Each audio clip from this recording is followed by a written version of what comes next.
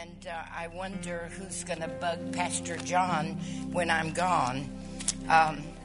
It has been such a delight, and thank you so much for all your encouragement. Many came up with just saying, God met with me.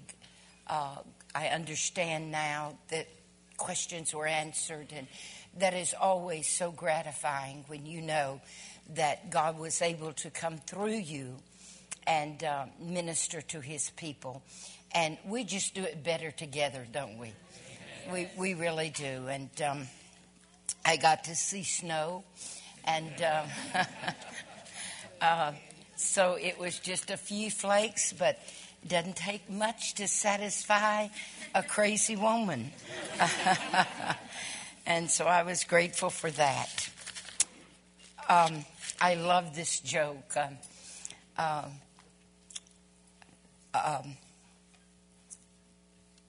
My joke's gone. This is bad. With all the new technology regarding fertility, a 65-year-old woman was celebrating her birthday. Wonder what I could do at 65 I've never done. I think I will go to the fertility clinic and volunteer. When she was discharged from the hospital, she went home, and her relatives came to visit her. She had surely gotten pregnant and gave birth to a 7-pound baby boy. The relatives were amazed. By this time, she was 66 years old. We have come to see the new baby, she said. Not yet, said the mother. Let's make coffee, and can we visit for a while? 30 minutes passed, and another relative replied, May we see the baby now? No, not yet, said the mother. Let's spend another few minutes just talking. After 30 minutes, another relative said, May we see the baby now? No, not yet. Let's talk some more. Growing impatient was her nephew. Finally, he said, Well, I want to know, when can we see the baby? She said, When he cries. What do you mean when he cries? I forgot where I put him.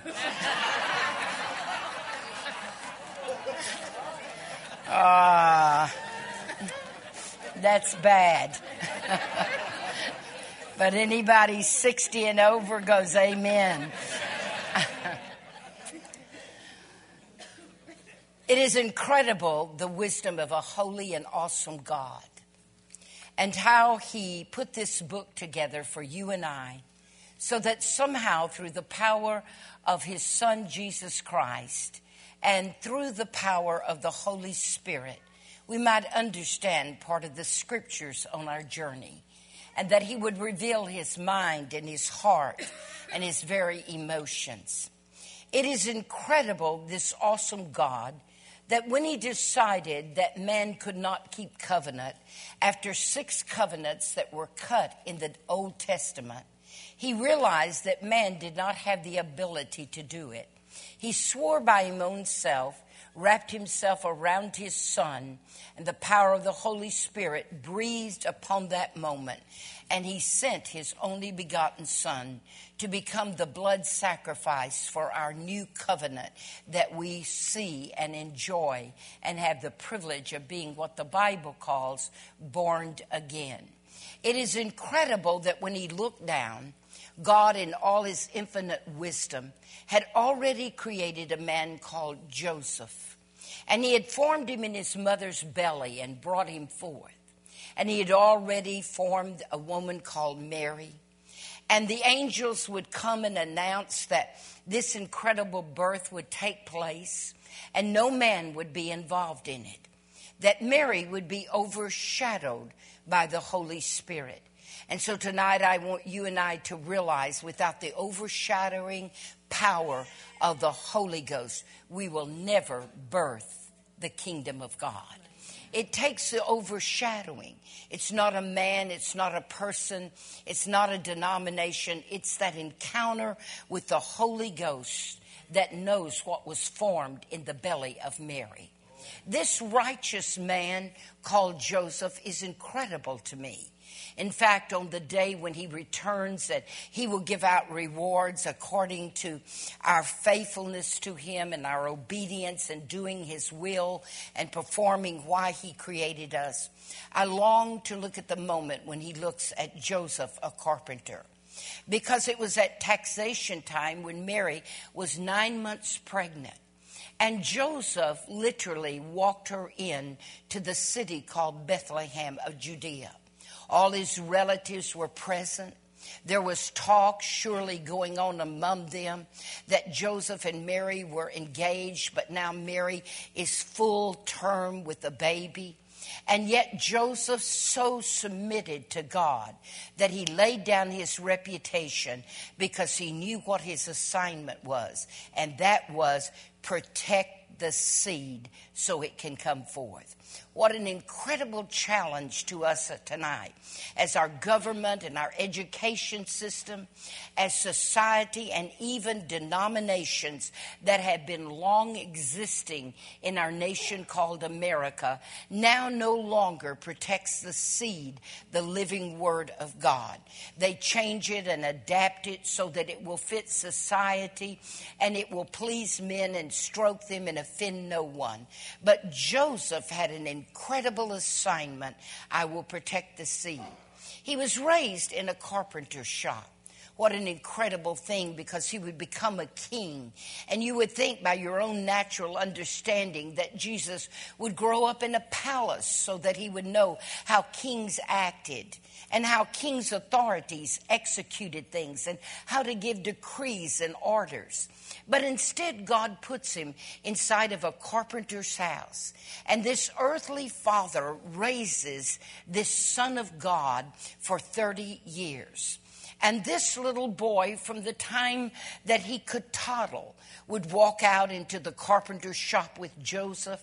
He would watch Joseph's skill as he would make things. The conversation had to go something like this: son, unless you do it right, it won't be able to be passed on to the next generation, because you never cut corners and make junk. Can I talk to you? There must have been some kind of conversation going on as Jesus grew up and he began to come familiar with this sound. And as he heard it, it was the hammer and the nails that Joseph very accurately with his eyes could hit the head of a nail and drive it deep into the wood, so that when he came to Calvary, the sound of hammer and nails were very familiar to him. Can I talk to you tonight? He had heard that sound for 30 years in his father's carpenter's shop.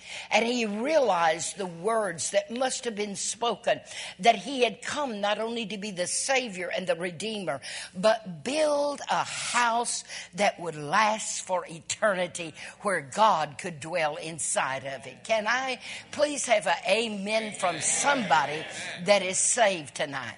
And in the midst of it, he opened not his mouth. They laid him on wood. He was familiar with it for 30 years.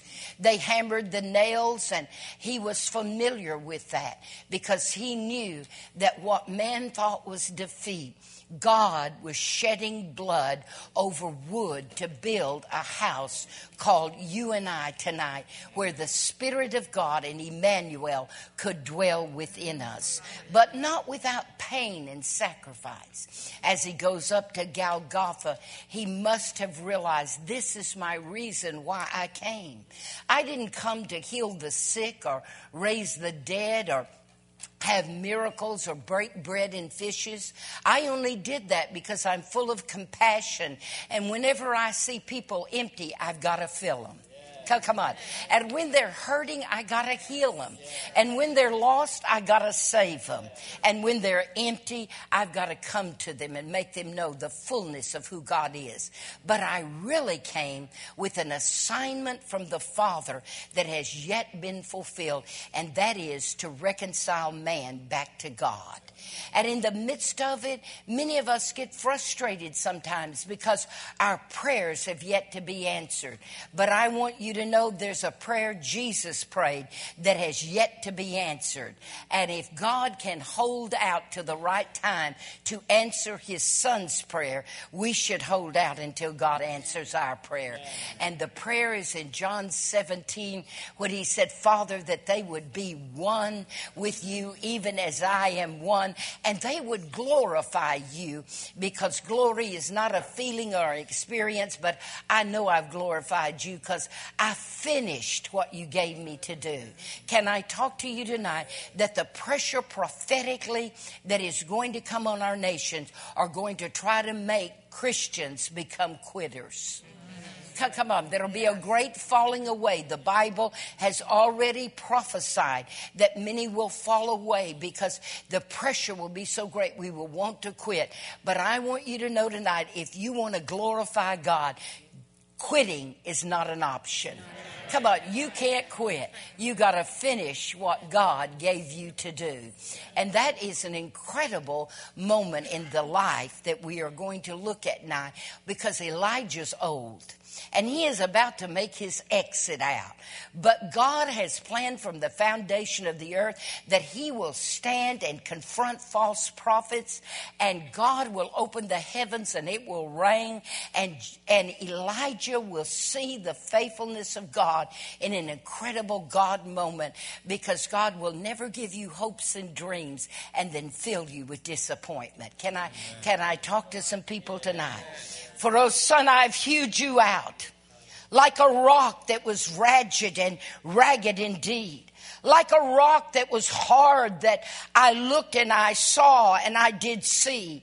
And I took a hammer and I began to chisel it indeed. And I said, oh, this one's hard, but look at me.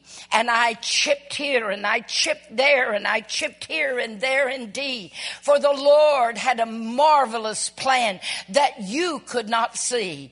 But I tell you, O son of man, do not let go of your dreams indeed, for God never starts anything that he doesn't finish it, you see. For I tell you, what I've begun, you will live to shout the victory. For they will even see you run around this church with your hands lifted up and shouting indeed, and your feet moving because of the great victory. For I tell you, hell at one time said, this one belongs to me. And I addressed hell and said, step back. You won't live to see it indeed.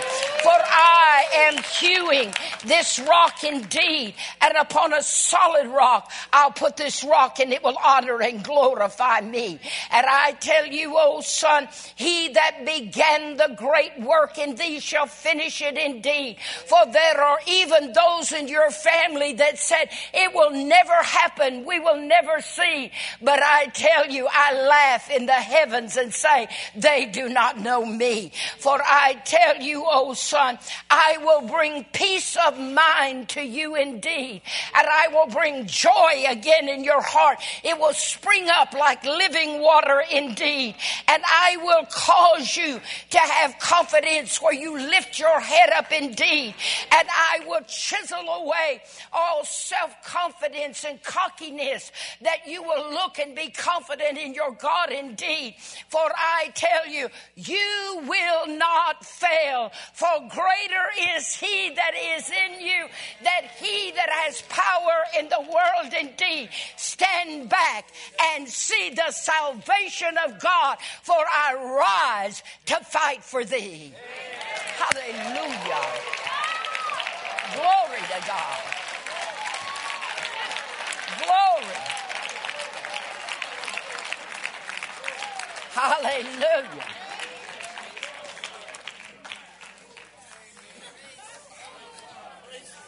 Boy, I just want to take a moment and say, that's me, God.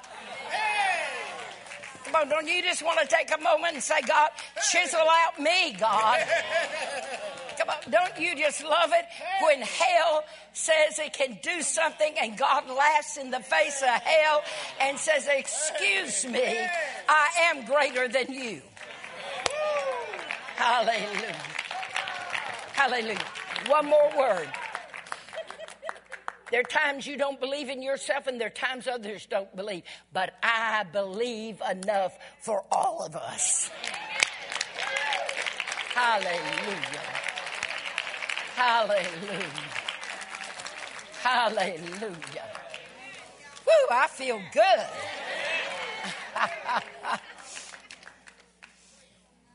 Where was I, Lord? Everybody knows you're supposed to do that at the end of the meeting. Turn around and say, that woman's been crazy since the beginning. If you have your Bibles tonight.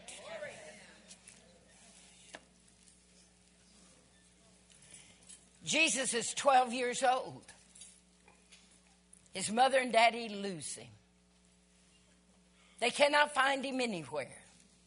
Does that sound familiar to some parents? I had my son, he's 52. I had him paged. I said, can you page my son? I was at Walmart the other day. The lady looked at me and said, how old's your son? I said, he's 52. And I said, I've lost him. She said, really? I said, I lost him at 4, and I'm still losing him at 52. And so she got on the microphone and said, Buster, your mother is looking for you at 52. Come to the front. And he came. But aren't there times when your kids acted up in church? Oh, I know y'all all had saints. They'd act up and somebody would say, who do those kids belong to? And you'd be standing right there saying, I have no clue. And wasn't it embarrassing when they followed you to the car and called you mama? Come on, they had to go home with you. Come on, but they grew up. They found their brain. You submitted enough to God not to go to prison. And so now we are going to look at Jesus, 12 years old. It's important. It's a key to tonight. His parents look for him. They cannot find him. And much to their amazement, as they backtrack, he is in the temple. And he is sitting with the scribes and the Pharisees that are in there. And the scribes are amazed because this 12-year-old boy rolls out the scroll of Isaiah. And he begins to read Isaiah with authority and explain what Isaiah meant when he recorded the words down. And they are astounded. And as his parents come in, they are looking at him. And they are saying, we've been looking for you. And Jesus opens his mouth with these incredible words that I want to leave with you prophetically tonight. Did you not know that I would be about my Father's business? Amen. Church, when we get saved, we are called to be about our Father's business. Amen. And at 12 years old, he knew what he was born for. He knew what he had been called for. He knew exactly why the Father had sent him. And he said, did you not know I would be about my Father's business? If you have any Jewish background or Jewish culture, you will understand that there are many sects of Jews. There are different ones. There are Orthodox. There are all kinds. But one particular Jewish people, they really believe that at bar mitzvahs, when a young boy is 12 years old, and he is about to be brought into manhood, he is now at 12 years old. This is very disturbing to me where our children's ministry is in the church. Because at 12 years old, he knows 3/4 by memory the first 5 books of the Bible. We have 12-year-olds and 16-year-olds that don't even know the books of the Bible. Let's well quote them. Because we are now entertaining our children, trying to keep them in the church rather than instructing our children so they can become the church. Can I Can I talk to you? And they know 3/4 of it. And the rabbi will ask them certain questions. And they will reply with the word of God.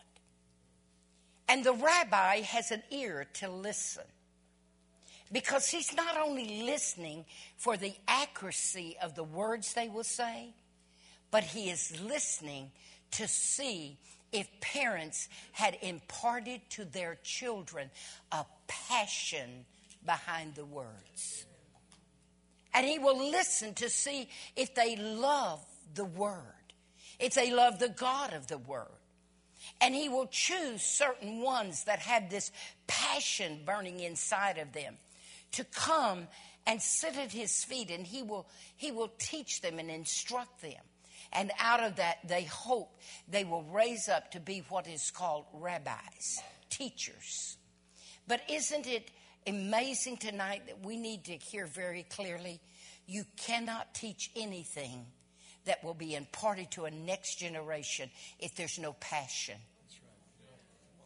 That's right. Come on, we're losing our children inside the church because the parents and the people sitting here, we've lost our passion. We've not lost our routine. We show up, but we've lost our passion. And in the midst of it, it is a desire of every Jewish woman that the rabbi will choose her son because he has passion. And there is an old saying that is in some of the old Jewish homes that record this. It's not biblical, but it's recorded as a tradition or a culture. And these are the words they will say. If the rabbi chooses you, walk close enough to him so that the dust off of his feet will fall upon your clothes. And tonight, I am here to tell you one of the most incredible names of Jesus is Rabbi, Rabboni, the teacher. Yep.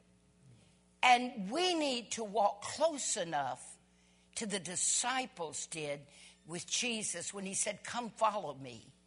It was that old tradition, not biblical, it's a tradition. But he was hoping when he said, come follow me, and they walked close enough to him, that the dust of how he walked this thing out would settle upon their garments. And when he ascended to heaven, it was so clinging to them, they would walk like the rabbi had walked for 3.5 years. Can I talk to you? Yes. Because that's the challenge to us tonight. Is not do we love God, but are we close enough to the rabbi to open the book with passion to learn and let him teach us that how he walks settles on my garment. And when I begin to walk, people see that I walk like he walked. That's the challenge to you and I tonight. This thing of loving God has been the easiest thing in the world for me.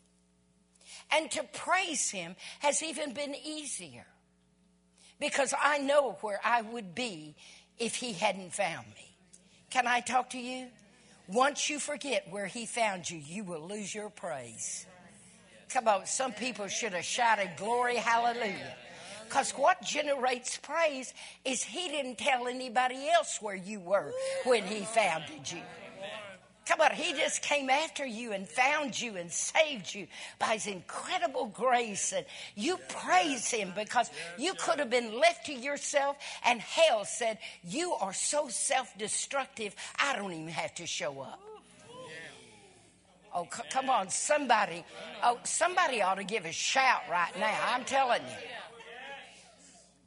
And it's been easy for me to praise God because I know where he found me. And can I say this? It's none of your business. Come on, I know where he found me. Full of pride and arrogance and stuck up. And if anybody didn't act like me, I thought they were on the wrong train. Come on, I know where he found me. Full of religion and phoniness. Come on, I know where he found me. When I wasn't truthful. I know where he found me. When I had bad thoughts Oh, somebody better amen me right now. Amen. Come on, because you don't want me to come lay hands on your brain. Come on, I know when I'd sit in church and tell somebody I love you, but I hated their guts, I wouldn't care if a train ran over them after service.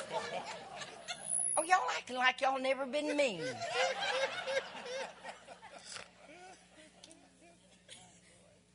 I know where I was. And in the midst of it, praise has been easy for me because somehow God will never let me forget where he found me. Bound by religion and arrogant pride, I would have made the best Pharisee that God ever had. Because, you see, Pharisees aren't fair, you see. Can I talk to some people out here? Come on, or you may have made a Sadducee. You sad, you see, at anybody you get around, you ain't happy till you make them sad, you see.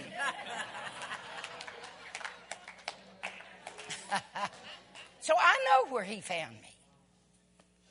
Studying the Word, I love the Word.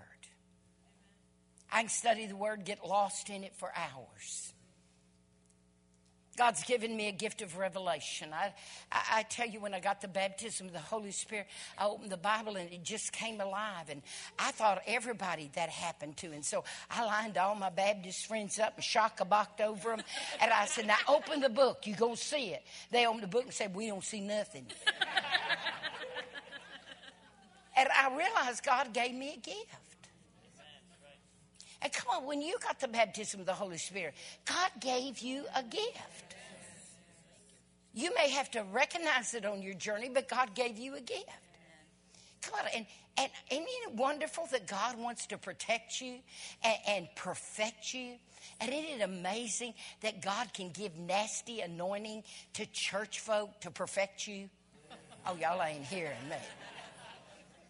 Come on, no matter how you shock-a-bock and chandala, come on, they nasty. Come on, and they're on assignment. Come on, I know it isn't in Faith Christian Center. They went to another church, right? And we have giftings from God because he wants us to complete the church. That's what I heard so loud and clear. You're too hard on yourself. Come on, that doesn't mean he's going to slide, but you're just too hard on yourself. Because God sees something of value he wants you to see. I'm telling you. You know, sometimes we're our worst enemy. One day a man came up to me and said, women can't preach. And you're so out of order and so rebellious. You need to repent, shut up, and sit down. And I looked at him and I said, okay. Well, here's what I want to say to you. God got to me before you. Your voice don't sound like him. So your opinion doesn't count. And if you want to remain ignorant, brethren, that is your own choice. Come on. Remember when the donkey opened its mouth? Come on, and prophesied. I love the King James Bible. It said it was a she-ass. So very kindly, I looked at him and went, here, and went and sat down.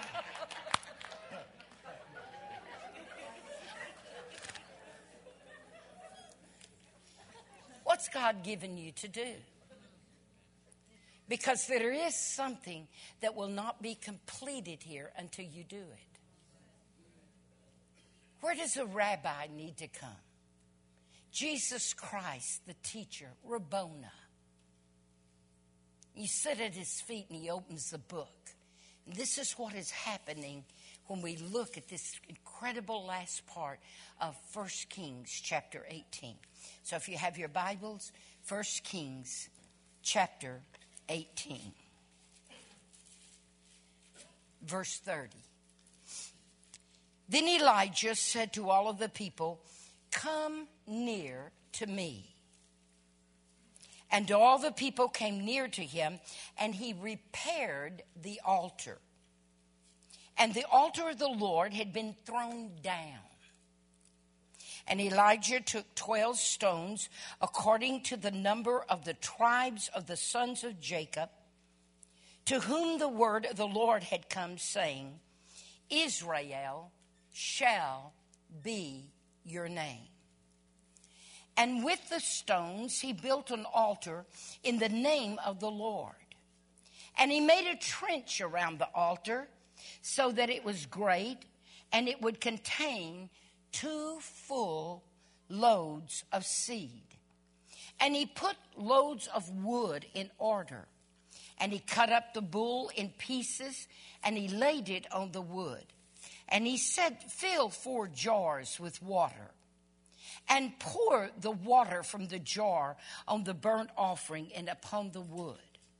And he said, do it the second time. And they did it the second time. And then he said, would you do it the third time? And they did it the third time. And the water ran around the altar and filled the trench also with water.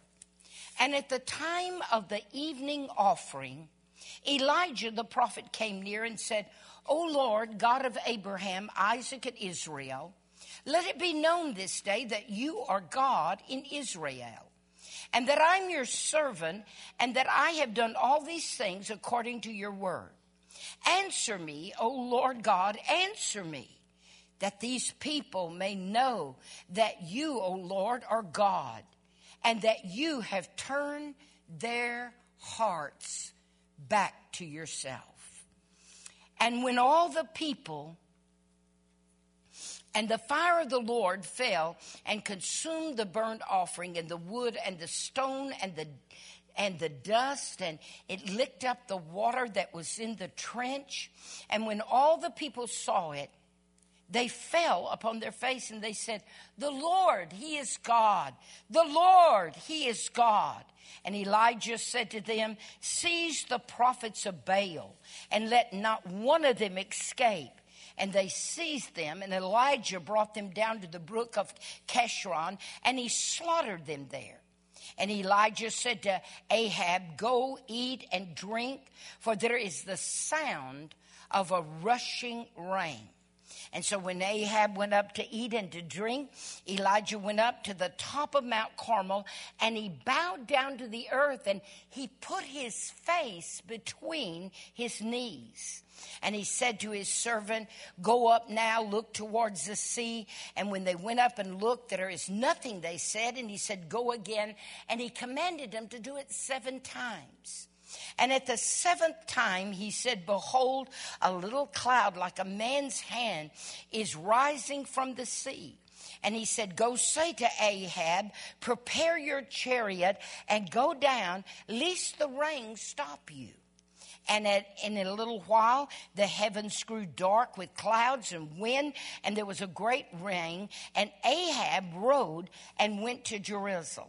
And at the hand of the Lord was upon Elijah, and he gathered up all of his garments, and he ran before Ahab to enter the city of Jerusalem. Now, I'm going to ask God to do something for us tonight. See, I really believe that God is positioning this church. And please hear me, because I know that your pastor probably would not say this, and I'm going to say it because God's told me to say it, and I get to leave town. I love traveling. When God gets ready to choose a church, it's not that he doesn't love every church. It does not mean that every church does not have an assignment. But there are certain churches, when there is about to be a showdown of who God is, he just chooses, and it's based on the fact that God sees something like this. Please let me use you as an example. You're going to be okay. He sees something like this. Other people don't see it. Even he doesn't see it. It looks impossible to him. It looks impossible to other people. But God sees in the heart. Come on. He doesn't see the outside. He looks on the inside of the heart. And no matter how it's acting or manifesting on the outside, God sees the pliability on the inside. That's why we miss the potential of God in people, because we're always looking at where they are and not how God can take them where they need to be. Come on. And see, sometimes we even do that to ourselves. We'll just see where we are. I'm not praying. I'm a mean person when you back me up against the wall. I don't read the word. I don't even tithe half the time. Come on, we're hard on ourselves. And I'm not saying that God's going to let us slide. But remember again, God's not looking at the conduct on the outside. He's looking, can the heart yield to me? Come on, is it pliable? Is it soft enough that I can change the heart? Because you can change behavior, but if the heart didn't change, the behavior will go back to where it was. Amen. Come on, can I talk to you tonight? And so God has looked down at Faith Christian Center. Now, I cannot tell you tonight why he would look at this crazy group. Come on. Any more than I can answer the question why he let this crazy woman come to this crazy group. I cannot answer why God looked down, but God looked down and he said, I see your behavior. And it can't stay that way, but I see your heart. And if I can get my heart in there, I'm the greatest physician that ever did open heart surgery. Come on. And where the blood isn't flowing, oh, y'all ain't hearing me tonight. I can cut it open and circumcise it and mark it, and I can get a blood flow going inside of there that heart becomes tenderized and it becomes alive, and I can see potential that you cannot see. And I'm here to tell you tonight, I make a decree in the heavens. And I honestly have to tell you tonight, I have no idea what that means, but I make it. Come on. How many of you know what I'm saying? Because half the people that are making decrees, they don't have no idea either. But a decree was something that you didn't speak, but you heard it by the Spirit. And the decree you made, you came in agreement with what you heard by the Spirit. And when you came in agreement, God began to work. And the decree over this word is somehow God has found in this church pliable clay. Amen. Come on. Now, I can't explain it.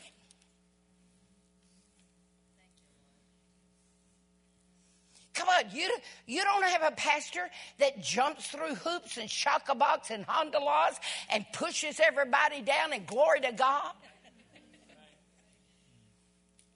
Come on. At lunch today, he paid for it.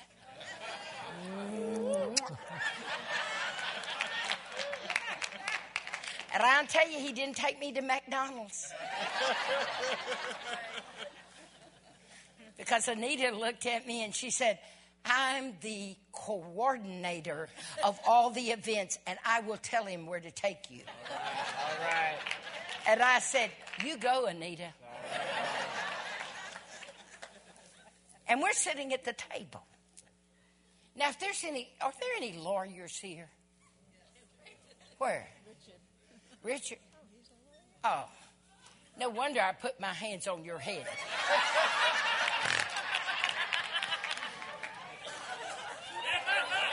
Let me come back there and do that again.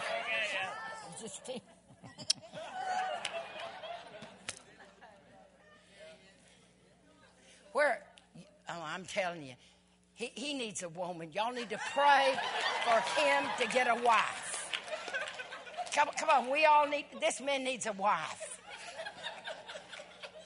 So the whole church needs to break out in faith. Do you need a wife? Yes. Okay, we need 2 wives. So excited. Yes. I like you.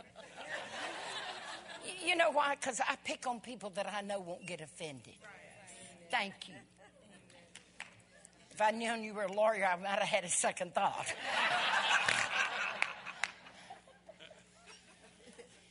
But we were sitting in the restaurant, and 2 men came in and sat down to the table next to me. And I said to Anita, because John had left the table, I said to Anita, they're lawyers. She said, you think? They're lawyers. Because there's something about how lawyers walk.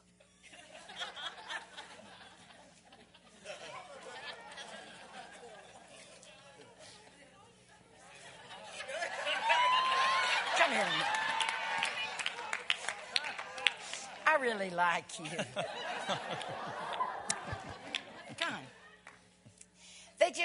They dress and they walk. And you know, when I look at how they walk, listen, they walk with confidence. They don't know what about, but they walk with confidence. Come on, and there's something about them that you can just see their brain turning. Come on, they have a brain. I didn't say they used it all the time. I just said they had a brain. Come on, but they have a brain. And there's something when they walked in the restaurant, I went, they're 2 lawyers.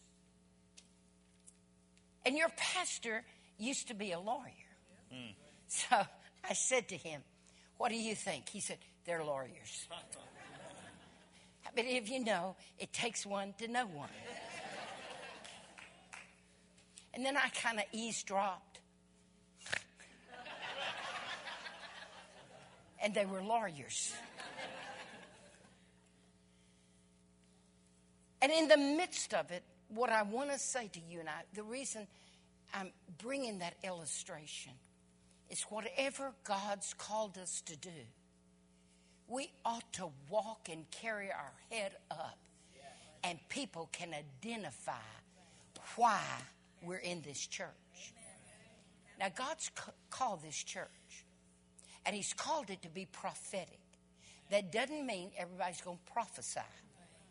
But prophetic means He is willing, able, and desirous to put a mind of God in this congregation, a heart of God, and a will of God, that God is doing what He wants to do, not what you're telling Him to do. Amen.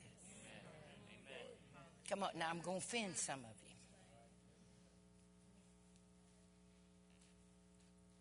And God's laid His hand on this church. Now stay with me. God had to remove some people, come on, who won't let Him put His hand on them. Come on, you're not going to like me, but I'm leaving town.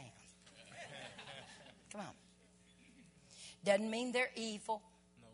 Come on, doesn't mean they're wicked.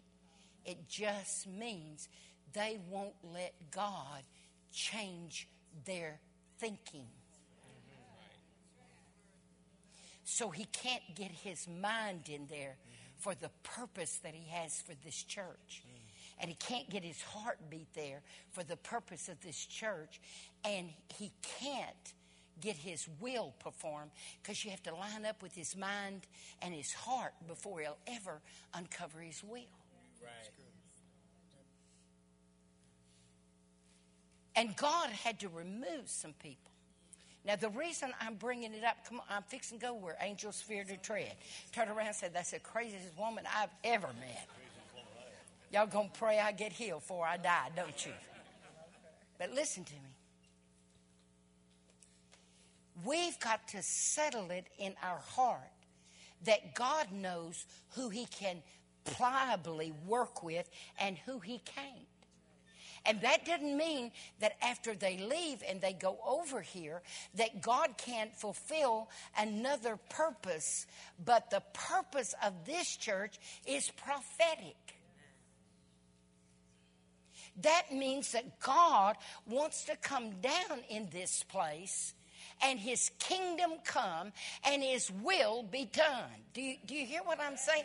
That every person sitting in this congregation lives a life that performs the will of God from sunrise to sunset and go to bed saying, I know I glorified God. Come on, and that's what God wants to do in here. And so this next part that we look at Elijah is very, very important. Because I have declared, I've made a decree. I believe it with all of my heart. They know me. I am not a flatterer. Come on, I don't have time for it. I'm too old and cranky. Come on. I'm not here to flatter you. There's not a scripture that says flatter people. It says you can build them up. Come on, and you can encourage them. But flattering lips are not from God.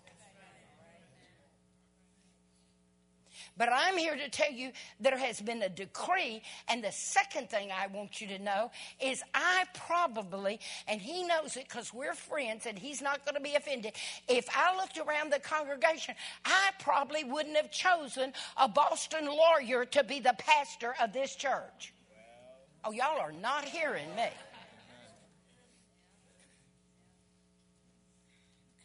I'd want to look around and see who could be a cheerleader. Come on, because everybody was down when God said, I'm flushing it out. Oh, y'all ain't hearing me. I'd be looking for someone that could go rotis boom. Glory to God. There ain't a rotis boom in this man. And when he gets excited, he goes, rotis boom. And I'm like, that's all you can give me? We're sitting at the table and I'm preaching up a storm and he's all excited and he goes, wow.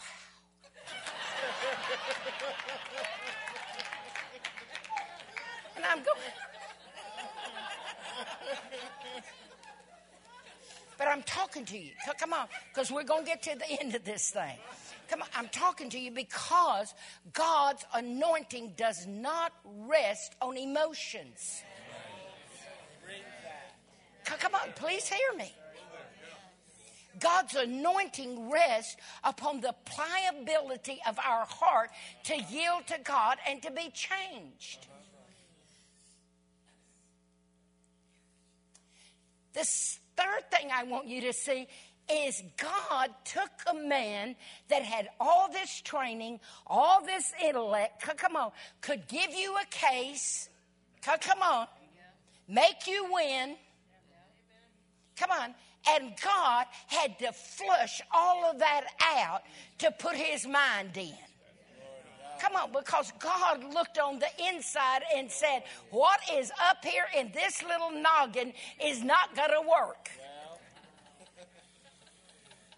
Oh, y'all ain't hearing me. And so God came and began to mess with this mind. Come on. Doubts, confusion. Come on, I'm just talking to the history. I don't know if I'm the one. Maybe somebody else could do it better. Oh, no, I am the one. Come on. And God looks down and says, excuse me, I'm the one. Come on. And God had to keep coming to him over and over again. Then take him to the tabernacle to make him know I pitched you in dirt and the tent isn't worth anything if I don't come inside of it. That's right. Can I talk to you?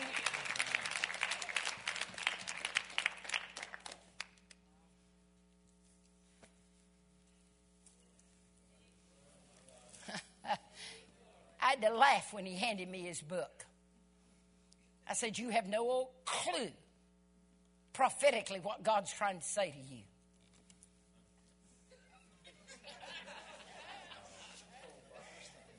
Y'all better take a good look at me because I may not be back. Come on, this is a Kodak moment. Click, click, click. Why? Because God will give us God thoughts, and we don't even understand the God thoughts we're getting.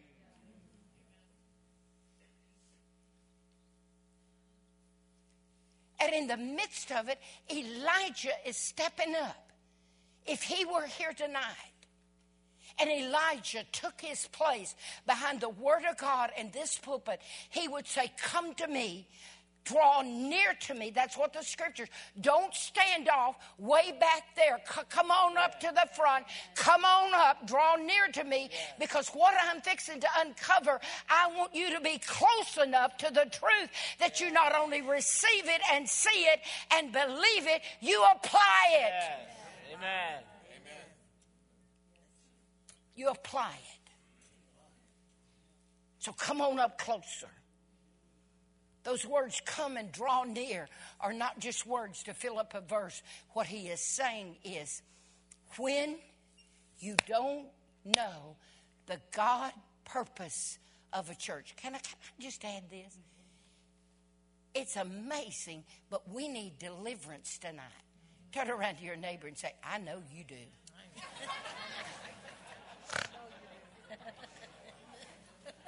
I'll take it. Stay with me a minute. Jesus, please help me. Come on, we need to understand tonight that the church is not a democracy. Come on, you don't get to vote about one thing. Come on, in fact, when you vote for something and say all in favor, say aye, God laughs in the heaven and said they're acting stupid again. Come on, because he don't run his church by democracy. It's a theocracy, which means he's in charge of the whole building plan. Come on. And he's in charge of everything. And you don't vote on what God says is truth and right. That's right. Come on, you don't get to vote. Amen. See, that frustrates me as a Baptist, because I love business meetings. Come on, because I thought I had power when I said, I. We should have had a clue when we said I. Come on, we didn't say God, we said I. Come on, all of us act like idiots together. I.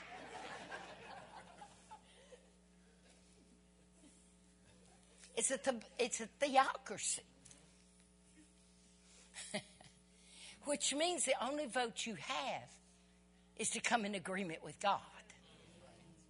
God, and when you come in agreement with God, then things begin to happen. So Elijah says to them, come near. Now, let's look at this thing tonight, because I really, really want God to leave some principles with this church. Number one, we have to settle that God knows who to take out and put in a church. Come on, can I say this? Please don't give that much credit to the devil. Come on, it's God's church. And God loves everybody that stays, and he loves everybody that goes. But the ones that go cannot fulfill their purpose inside of this sanctuary, so they got to get in another sanctuary. Come on, can I just talk to you?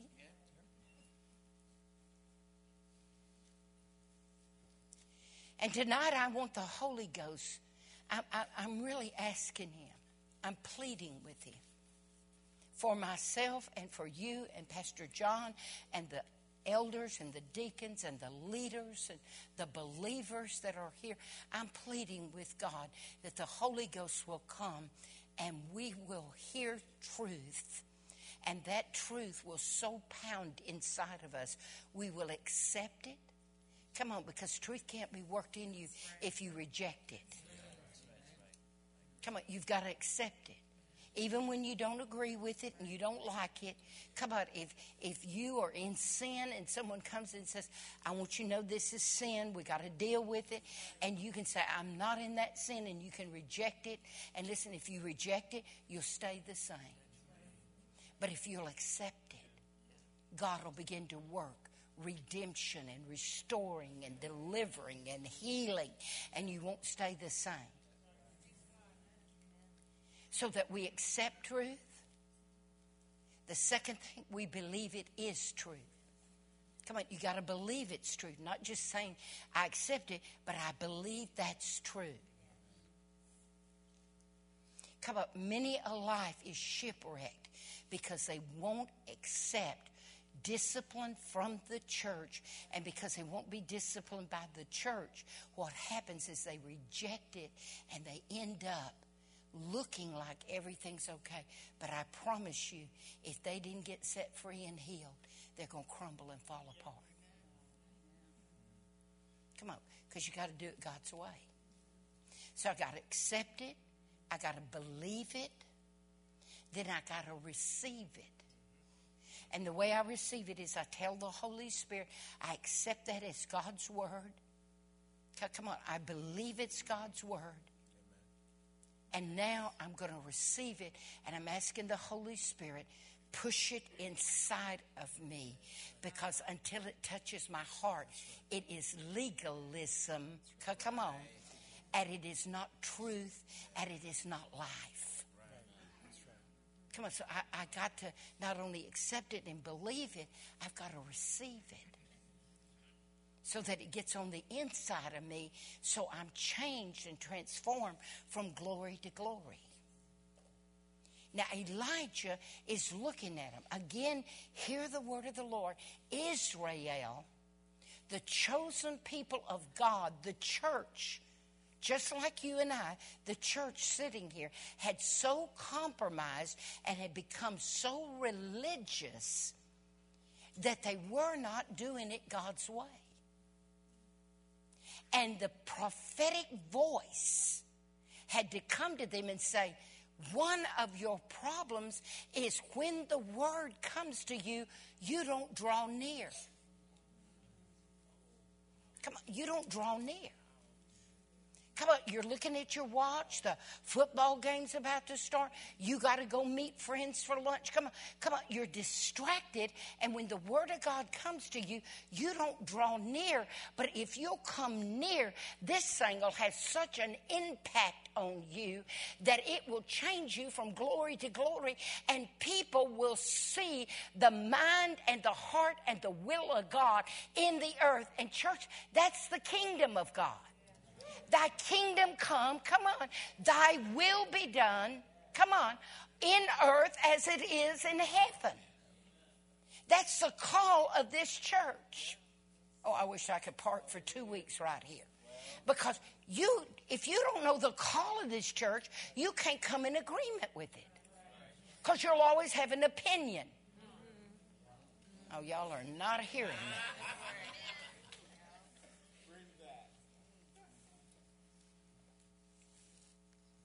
And so he says, come, draw near. That means every time I come in the sanctuary and it's time for praise, it's time for worship, it's time for prayer, it's time for giving, it's time for offerings, it's time to greet. I've got to draw near to this thing. I can't be sitting on a pew aloof from everything and just say, well, I came to church this morning because I'm a good person, and walk out the door. I've got to say, Holy Spirit, draw me near to the throne of God. Draw me near to the mind of God. Draw me near to the heart of God. Draw me near to the will of God. Draw me.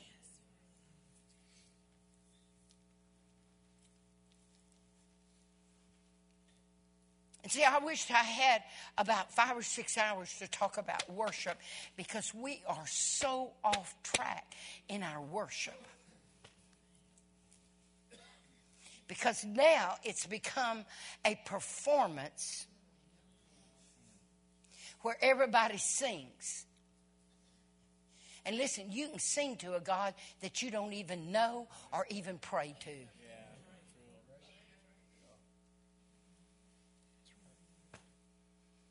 Come on, I'm leaving town. Thank you, Jesus. But I shall return. No. So Elijah steps forward. Why? Why would God separate some people that love the Lord? Come on, the issue's not, the people that left, the issue's not did they love God? Come on, we need to get this settled. Come on, you got to settle it, not in your head, but in your heart. The issue isn't that some people left the church and they must not love God or something's really wrong with it. No, the issue's not they didn't love God. The issue was that God looked and said, I got to put you over here for another purpose because I look on the heart and I see what needs to be done so this thing can cohese in unity and bring forth the purposes of God in the earth. That doesn't mean he looks at some and says, I love you, I hate you. Come on, that's not what it is. God knows where we will best represent him. That's right. Yes, he does. Oh, y'all ain't hearing. He knows. Come on, he took Sam Smith out of this church. Come on, and Sam Smith wasn't immoral. He was crazy, but he wasn't immoral.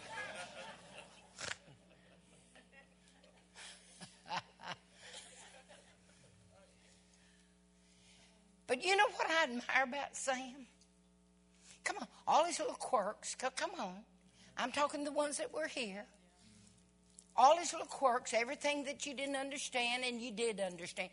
Sam at least knew when his assignment had come to an end.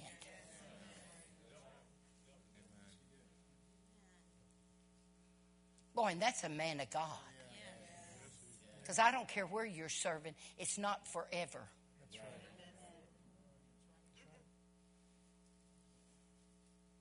And we need to know when our assignment is over. That's why I want to remind you, my assignment with you is not over.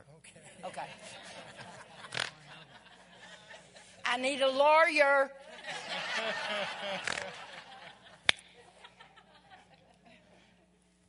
And Sam knew it was over. And listen, Sam stepped down. Come on, because listen, God, if we won't step down, God will remove us and get us where we need to get because we're not understanding the assignment.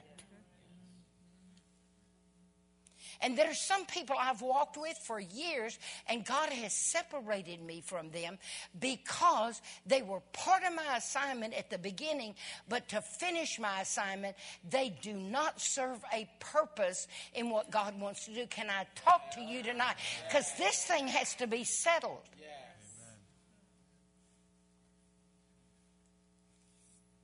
And so God calls this church prophetic. Then he says, come draw near.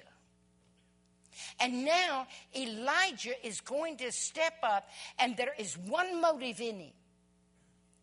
It is not signs, miracles, and wonders. There's one motive in his heart. It's not to prove I have the greatest faith of any man that ever walked the face of the earth. Please stay with me. His assignment is he realizes when people sit in a church and there is a transition and some stay and some go and you don't understand it, Elijah realized that it is going to affect how you have a concept of who God is, and it will affect your relationship with God. And Elijah understands that when you sit afar off and you don't draw near to ask God to help you process and help you receive and help you accept, Elijah understands this. Somebody's got to stand up and say, it's not about men and it's not about women and it's not about whose side are you on. It's time to realize the name of the Lord has to be vindicated.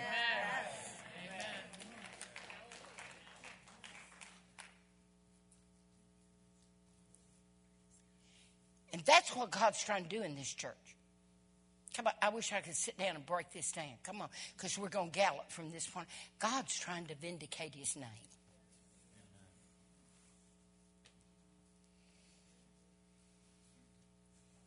Come on, because God will let you and I do a lot of crazy things. I'm preaching to myself. Come on, you don't have to amen me. I brought my own.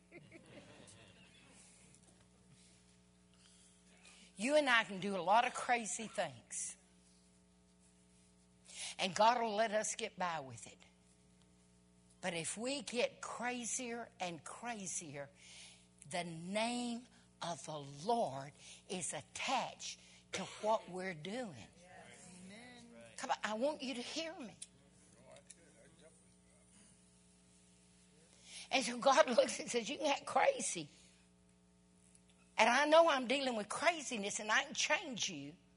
Come on, how many of you can like, come on, we got to have some witnesses in the house that God can conquer craziness. Come on, nudge your neighbor and say, I live with you, amen that. Come on, come on.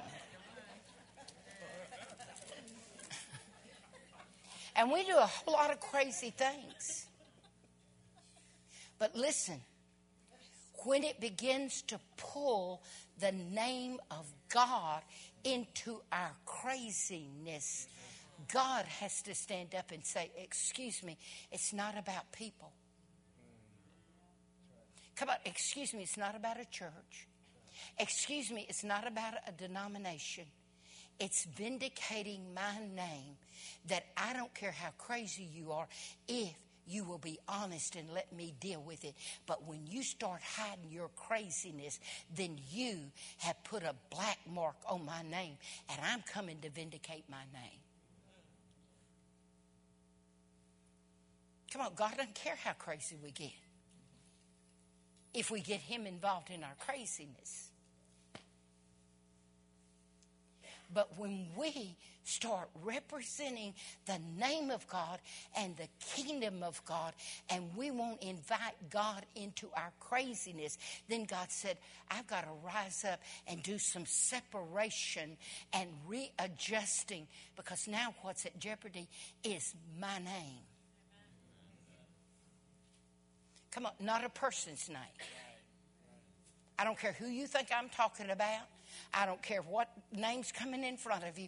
I'm not talking about that. I'm talking about the name of the Lord God that says, I love crazy people, but you will deal with your craziness.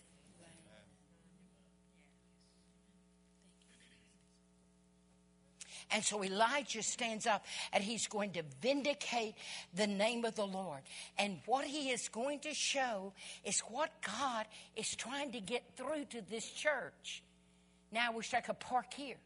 What he's trying to get to this church is, my kingdom is not built on a person. And he's trying to get the truth across to the congregation that is up on Mount Carmel, the congregation that's here. He alone is God. And church, whether we want to park here or not, and he can stop me at any moment that he wants, whether we want to park here or not, how we live our life is a testimony to who God is in our life. Yeah.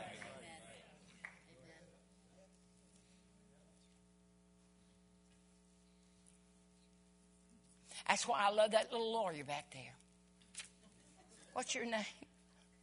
I'm going to pray for your wife. Who? Richard? All right. You know why I love him?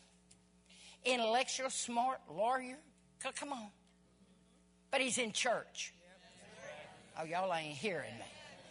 Because he knows he ain't that smart.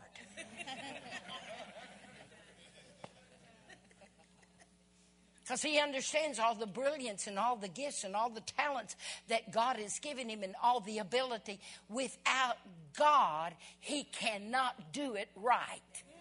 Come on, because schooling don't teach you how to do it right. Come on, I don't care what Bible school you go to.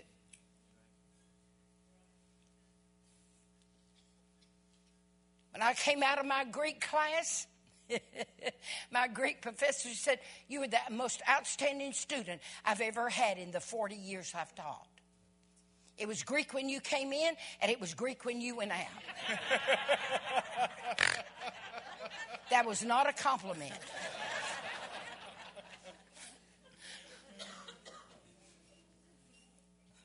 Why? Because Elijah's saying, when you live your life contrary to the name of God, whether you want it or not, I will step in to vindicate my name. And see, the American church doesn't understand that. It's called church discipline. We call it abuse, criticism, judgmentalness. Come on, we call it all kinds of stuff.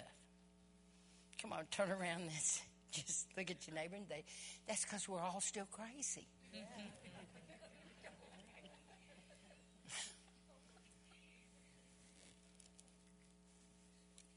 He calls the people to come forth, and what does he say? We got a problem here. Faith Christian Center, you have a problem. Please let the Holy Ghost open your ears right now. And again, Pastor John can stop me at any time that he wants to stop. Faith Christian Center has a problem. The problem isn't, do I love God? The problem isn't, do I want to honor God or serve God? The problem isn't, do I give to God? The problem isn't, has he changed me and am I kind to people? That's not the problem. The problem is that God's name bore a reproach in this church. Stay with me. By way certain people lived. Come on, and I'm not talking about just behind the pulpit. I'm talking about in the pew. Come on, I'm going after everybody, including myself. Because if we're living contrary to what we know we are supposed to be living, then we have defiled the name of God. Because the Bible says, do not take the name of the Lord God in vain. That does not mean cussing. I wished it did, because I've never said GD in a day in my life. I didn't hear no amens. How many times have y'all said it? No, I won't. See, I wished it meant cussing. But it means this.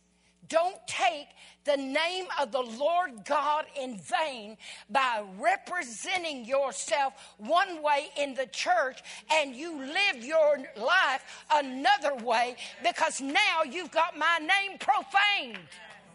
You've taken it in vain. You're calling yourself something you are not willing to walk out and live out.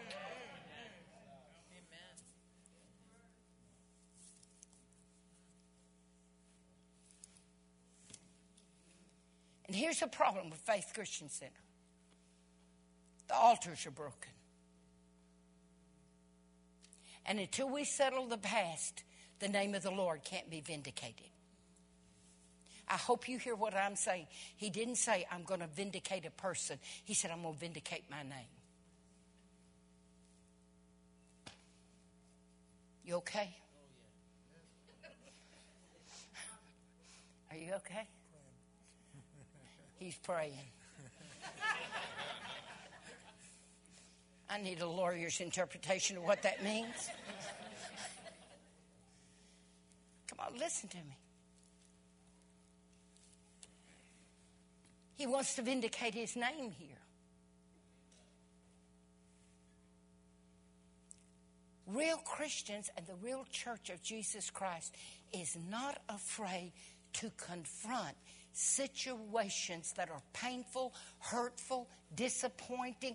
Come on, we don't just forgive and forget. Come on, that's not scriptural. Come on, I'm going to rattle your cage. Of course, we do forgive and we release them and we forget the offense they did. But listen, it doesn't end there. We got to vindicate the name of the Lord. And listen, the altars have been torn down. And Elijah steps up and he said, listen, there is a severe economic famine in the land. The resources are drying up. The economy and the money is shaky. People are hurting. They're losing their houses, foreclosures. Children are going to bed hungry because now we're having to stretch a penny much further than we did way back 3 years ago. And he steps up and he says, here's what I want you to understand. I've got to vindicate my name and rebuild the altar. Because you're the only answer I have. Come on, my church in the earth is my answer to coming in agreement with heaven. Nobody else can come in agreement with heaven and do it like heaven but my church. That's us. You're my hope. You're my answer. And if a nation is going to be blessed again and rain is going to come again and there is going to be a change in the earth, it's got to start first with a change in my people that realize you can't live one way and serve God another way because your altars are broken down. And when your altars are broken down, fire has nowhere to fall and divine order has nowhere to come and rain can't be released.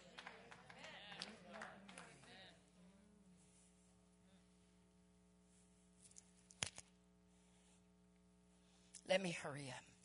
What time are we? I gotta, God help me. I know he's trying. Whatever the case, Elijah takes 12 stones from Mount Carmel. I personally feel that when Jezebel had him go out and look for Elijah, some of them went up to Mount Carmel because they knew that he went up there to pray. And they were thinking he may be up there. And when they saw an altar to Jehovah God, I personally believe that the false prophets tore it down. Because listen to me, church, tonight. And like I said, I wish we had a week. Listen to me tonight. And please fill in the blanks. God, Holy Spirit will give you the blanks. But listen to me tonight. You cannot worship God without an altar.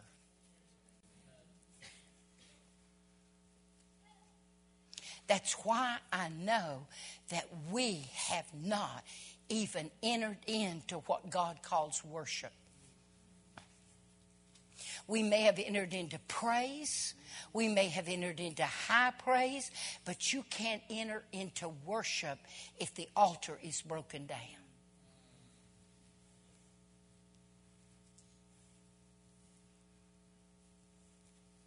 Come on, it's going to get quiet in here. Because you can't worship God without a sacrifice. And you can't sacrifice without an altar. And that's why we have carnal Christians and self-centered Christians and Christians that can't resist temptation and keep ending up in a mess because conviction doesn't come from a prayer line. Conviction comes from an altar. Amen. Oh, y'all got to hear me. And you know what else happens at an altar that can't happen in the prayer line? Commitment. All right. That's how we have people floating in and out of every church in this city. Come on, because they can't settle down and commit because you don't have any place to make that commitment. That's why people can get behind the pulpit, get on the praise team. And listen, I'm not knocking the praise team. They're wonderful. I love them. But that's why people can get behind the praise team, prayerless. Come on, because your prayer life is not developed in a prayer line. Your prayer life is developed when you have an altar.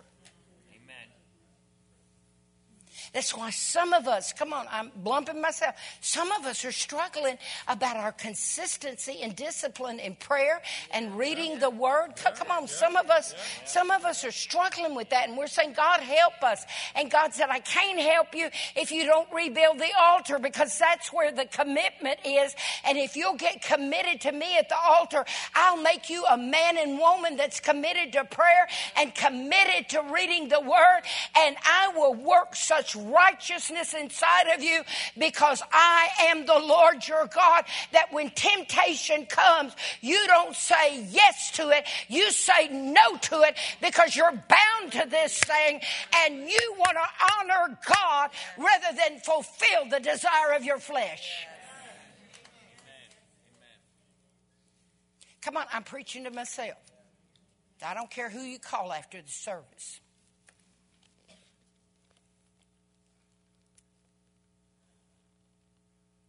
Because, church, what's fixing to happen in America, I need an altar. My commitment is not based on showing up at every service. My commitment is based when I rebuild that altar and I bow my knee. That's why you and I, come on, I'm preaching to me. That's why you and I are wrestling with temptation. Come on, sometimes we win, sometimes we don't. Come on, that's why some of us are struggling. Because an altar is where he alters your heart. Come on, your heart cannot be changed if you do not have an altar. Let me close. He takes these stones and he digs a large trench around the altar, all the way around, and then he piles the wood on top of the altar, and as he piles it up, he gives the word that they were to go with 4 large pots of water and pour it in the trench, pour it over the altar, and saturate the wood. And when the men finished, Elijah told them not only to do it one time, he told them to do it 3 times. Now, stay with me because I'm going to run through this. Elijah steps forward when the altar is repaired, and listen to what he does. Praise. Come on, I'm talking to some people that love God here tonight. Come on, if you didn't love God, you wouldn't even be here. But we're struggling with our prayer life. The minute that altar is rebuilt, Elijah steps forward, and out of his mouth comes a prayer that shakes heaven and fills earth.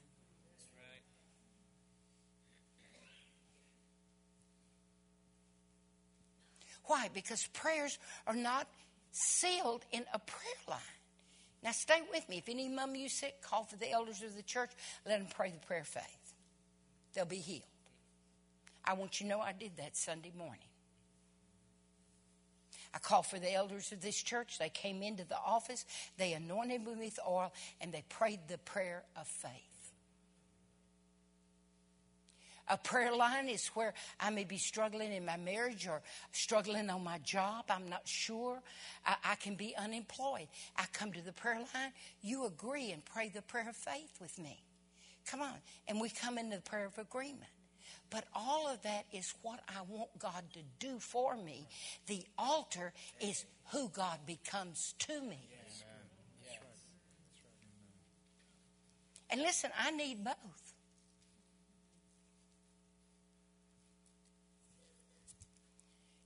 Just several months ago, it really looked like things were so bad. I just didn't see a way out.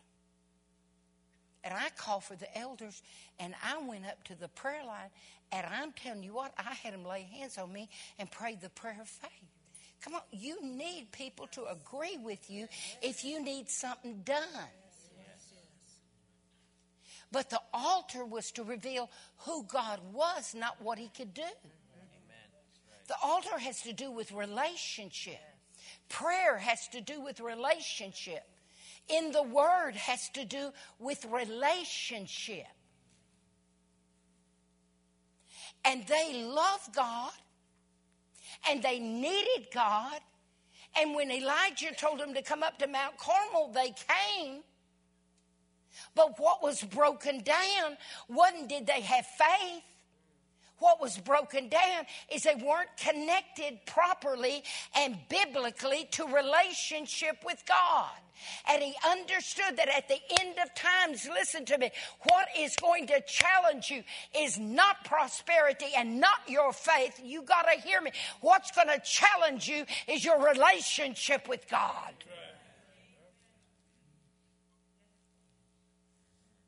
Because hell don't care what you get from God. Hell just cares if you ever connect relationship with God.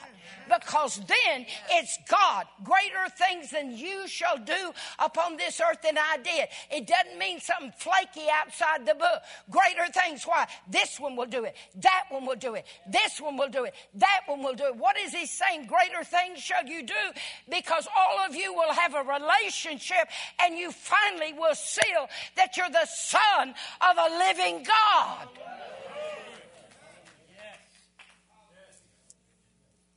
It don't mean more miracles, more signs, more wonders. It just means that hell can't stop it because Jesus is everywhere. Yes.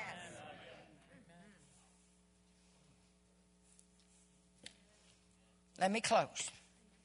Turn around and say, please do. What are these 12 stones? And you're just going to have to get the CD because I'm going to spit them out fast. And I promise you I could take a knife for each stone. 12 is the number of government. What God is saying is what's broken down in Faith Christian Center is not faith for God to do things. What's broken down is governmental order that God rules over your life. Bring it. Come on, not that God provides for your life, but God rules over your life.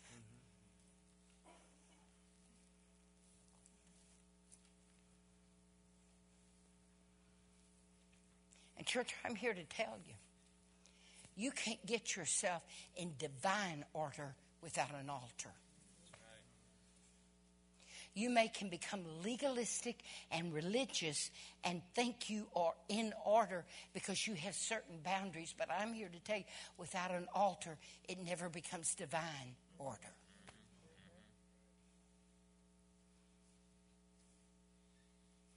And so let me close. 12 stones. They were the sons of Jacob. You can find them in the book of Exodus. I'm going to tell you what each one of them mean. And every one of those things God has to restore in a church when he needs to vindicate his name. Please do not be offended at me. Please open your ear and hear when God has to step in and vindicate something. Because you do understand, sin in any of our lives mean it's out of order. Come on, I don't care if we tell a lie. I don't care if we get mad. Come on, I don't care if we're prayerless. It's sin, and sin is the evidence my life is not in order. I love one of the rabbis that I talked to over in Israel, and I said, do you guys believe in sin? He said, well, most definitely we believe in sin. I said, well, do you handle sin? He said, oh, yeah. If there's sin in the congregation, we just tell them you're going in the office and we deal with it. I said, oh, I just wondered, if you believed in sin and dealt with sin. And he said, oh, yeah. He said, in fact, we have a saying. It's not in the Bible, but we have a saying. I said, what is it? He said, we call sin temporary insanity. Because people chose to do what they knew would not honor God.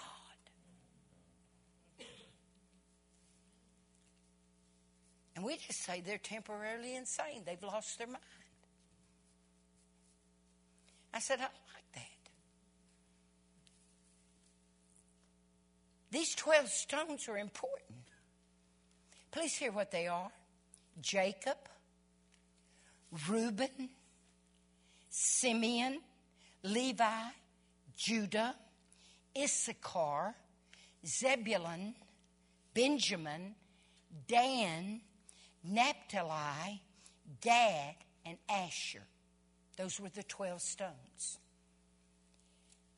And those 12 stones are the altar in which we base that we are Christians that want God's name vindicated, and we want to live our life that will honor and please Him.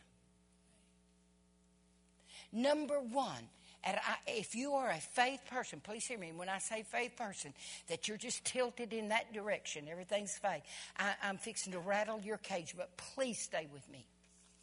Because I believe in faith. I believe without faith it's impossible to please God. And I believe faith is the evidence of things not seen, but you hope for. Amen. Come on, I am a faith person. But the first stone that they laid down to restore that was called Jacob. And listen to me. Conviction comes from an altar. That's why we can live our life like we live it, and it doesn't even bring remorse or shame or embarrassment. Listen, it's a sad thing when somebody has to expose you because you were too stubborn to let God uncover you. Oh, y'all ain't hearing me.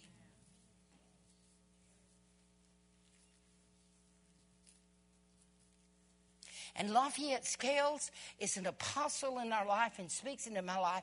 And I told him, anytime I'm acting crazy and don't have sense enough to let God uncover me, to deal with me and change me, please get me by the back of the neck and drag me in your office and lock the door and do not let me out until I find my brain.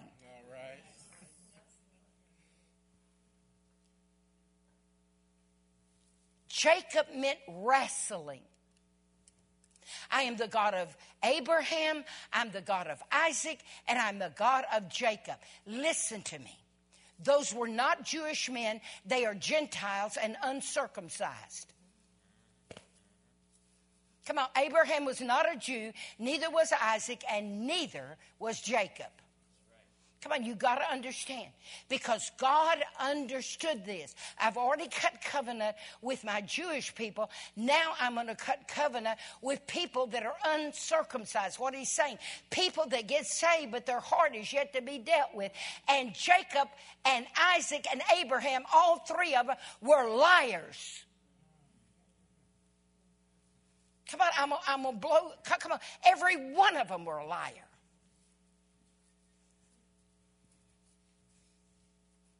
And he said, I'm the God of somebody that is uncircumcised. There's sin in your life that needs to be cut away. You are a deceiver and a liar, but I am going to change your name, and I'm going to wrestle with you, put you in a hard place, drop a ladder down with angels going up and down, because in the state you're in, you cannot get to me, but I will come to you, and we're going to deal with this thing. Because you told people you belong to me. Thank you,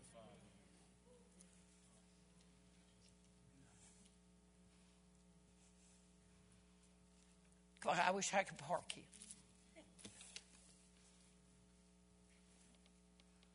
Jacob, Abraham, go to this land. Don't take your family. Abraham gets up, takes a lot of his nephew. Last time I looked, a nephew was family. Come on, the first step he took was disobedient. And then, when he got fearful for his life, he lied about his wife and said it was his sister. Come on, and the king over that land was about to lay with her and have sexual affairs when a heathen heard God and said, that's not his sister.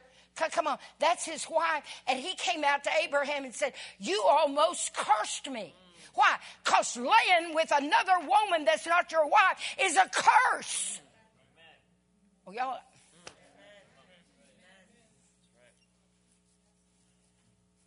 That's Father Abraham.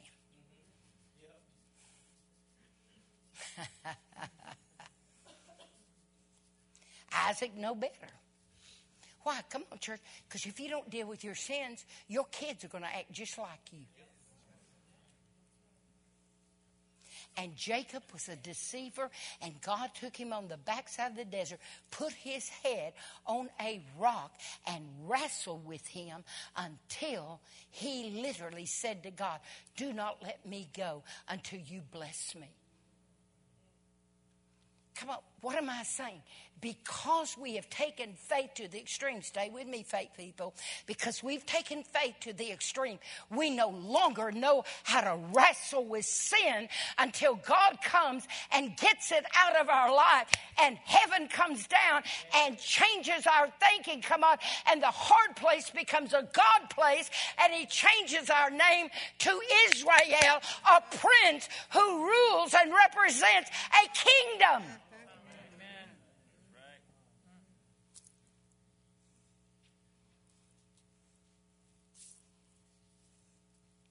And I'm telling you, we want to treat sin like some soft, pet it, don't offend anybody.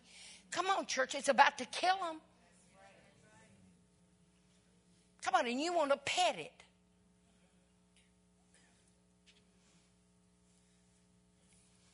What do y'all want me preaching? Church doesn't know how to wrestle. You know why? Because the altars broke down.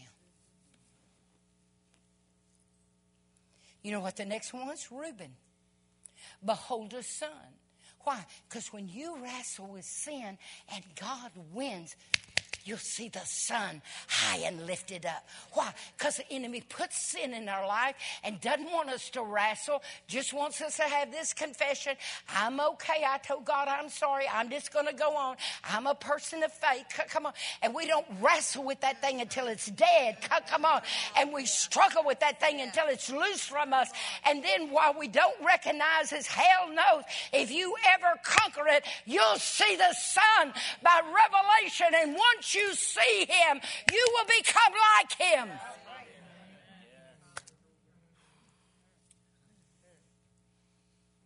Behold the son.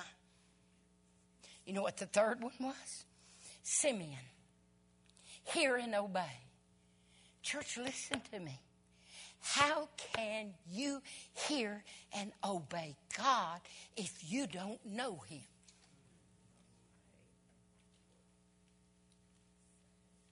So what happened? Jacob wrestled over his deception. He was doing it the wrong way, stole the birthright. Come on. Everything he was doing in God was crazy. And then God showed him the son, and then he said, because you have seen me, I am going to anoint your ear that you hear me, and you not only hear me, you obey me. And church, I don't know where you are, but sometime I obey and sometime I don't. Come on, I know y'all more spiritual than me.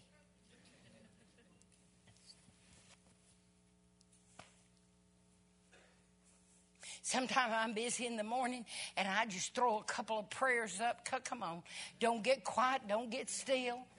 Come on, and then think I've given God something. You know what the next one was? Levi. You know what that means? Attached. When you wrestle over sin and he conquers it and you see the son and you hear and obey him, you are attached to who he is. Come on, we're going to need that in this hour, that we're attached not to a church building, come on, and not to a ministry and a title, but we're attached to the King of Kings and the Lord of Lords. Come on, there's an attachment. You know what the next one was? Judah. You know what that is. Come on, tell me what it is. Praise. Come on. You know what? Real praise and shouts of victory will come when we know we're attached to one that we hear and obey, and we behold by revelation, and whatever tries to interfere in our life, we can wrestle it down because he's already won the victory.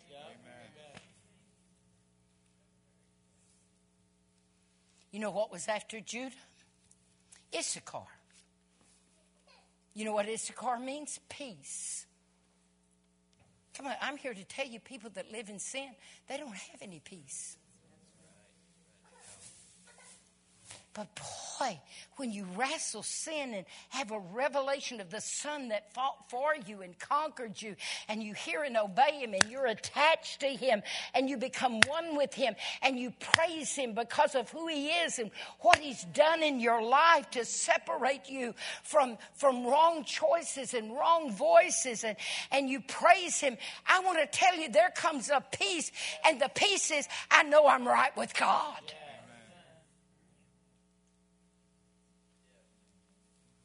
And I'm here to tell you, I serve on 6 church boards and 2 Bible colleges. And I'm here to tell you, I don't even have to pray when I walk into those 6 churches that I'm on the board and those 2 Bible colleges, because I can look in people's face, and when they do not have peace, I know they need to wrestle with something. Peace.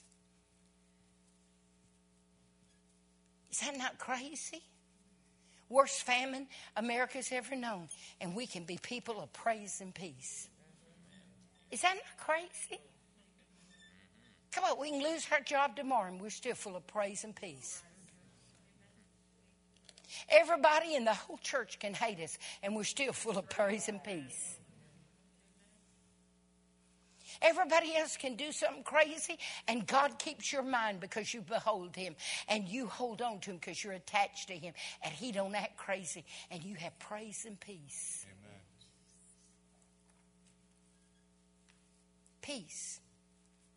Church, I have never in my entire 73 years looked over churches, congregations, and church leadership and seen the void of peace. And Elijah picked up that stone and he said, its name is Issachar, and you ought to have peace. You know, the next one was Zebulun, a continual city. And listen, we have lost the hope that He is coming again. Listen, I'm in this world, but I am not of this world. And I tell you, this is my final address. And I'm telling you, I don't care whether you believe in the rapture or not, but I promise you this.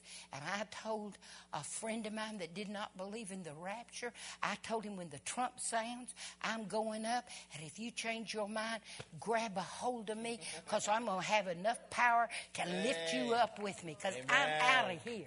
Glory to God. I am gone.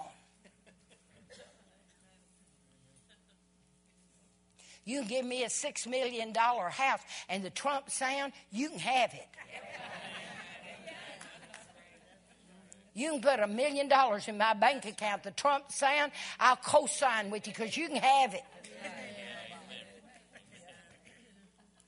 Because He's going to catch away His church. And we have lost the hope and confidence that it is not an escape, but it's a reward. Yes. Come on, He's not going to rapture the church to get us out of stuff. We're going to have to go through some stuff, but it is a reward that there is a city that eye has not seen and ear has not heard, what God's preparing for them that love Him. Yeah.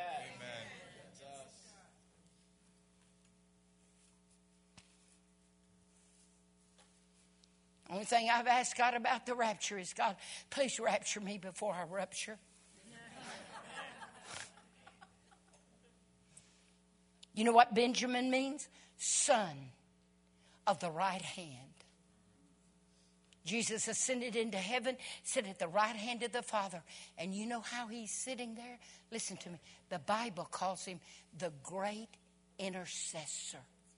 You know who He's praying for? This very minute, you and I.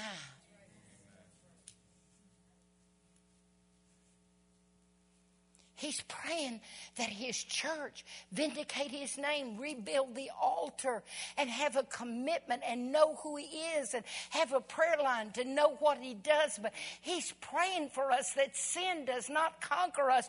We conquer sin. That's us. And He's ever making intercession.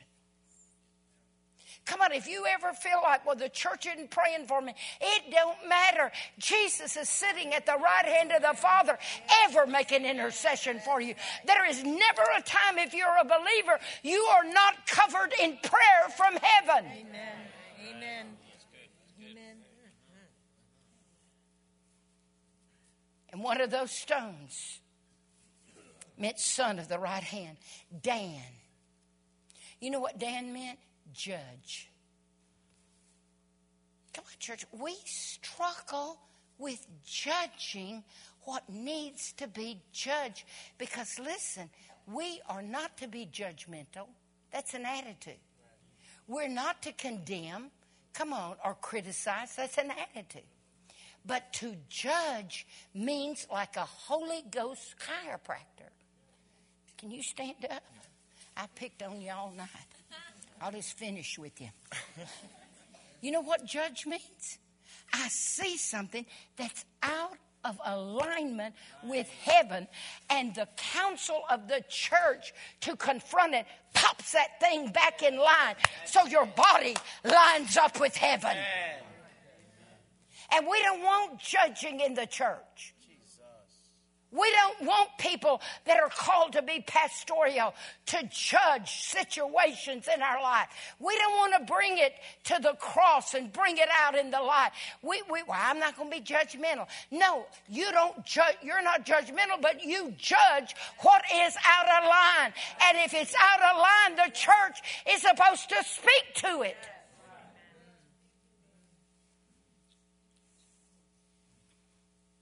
And many a church has had a church split over having to judge leadership or judge something that's in the church. Because we pick sides, and we're never on God's side. Oh, y'all ain't hearing me. Come on, I'm leaving town. Turned around and said, that's the craziest woman. Come on, we're to judge. Why? Because it pops us back in line with God. And listen, if you judge, you get delivered. If you don't judge, you get destroyed. Because what you don't deal with will destroy you. Oh, I wish I could just park here and preach for an hour on church discipline.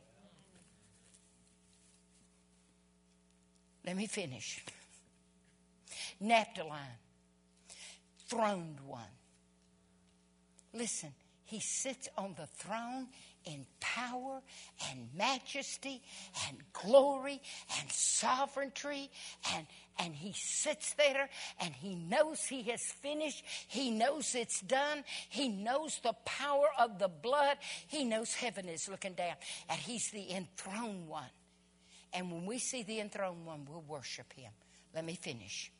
Gad, a mighty army. Church, I hope I live to see this. I'm 73 years old. I hope I live to see this. You were supposed to say you don't look it. You don't look it. I hope I live to see this. I'm sincere about this as we close. All my life, I've been in church. Someone asked me when did you start going to church? I said, when I was in my mother's belly. My mother was a graduate from Juilliard, and she played the organ in the church. And while I was in her belly, I sat on the organ bench. When she played for the symphony, she took me in her belly. I just don't know of a time. I've never backslid. I don't know. I think God just looked and said, I got to keep her because she's so dumb. If she backslid, she wouldn't even know how to get back home. But I never backslid. God was just... But listen, I don't care if you've never backslid, you've never been to a bar, you never had sex out of marriage, you didn't smoke, spit, or cuss. Come on. I don't care if you didn't do any of those things. The only thing any of us have to boast about is God had mercy on us, and by his grace, he saved us. And listen, it took as much grace to save someone that was snotty and stuck up and religious as it did a whore or a prostitute. Come on, you got to understand this. God does not weigh sin. He judges it. So we don't have anything to boast about tonight except God had mercy on me and saved me. And tonight, I just want to say to you that when I look at an army, it grieves me. Because I hope I live long enough, I do, that I see the church fight for each other rather than fight against each other. I just hope I live to see it. I just hope when we get to conflicts and we have to deal with them and we have to judge them with righteousness in the Word, we don't choose sides and we start fighting against each other rather than fighting for each other. I just hope, God, please hear me again. I hope I live to see the church become an army of God that will fight until there is victory. Amen. So be it.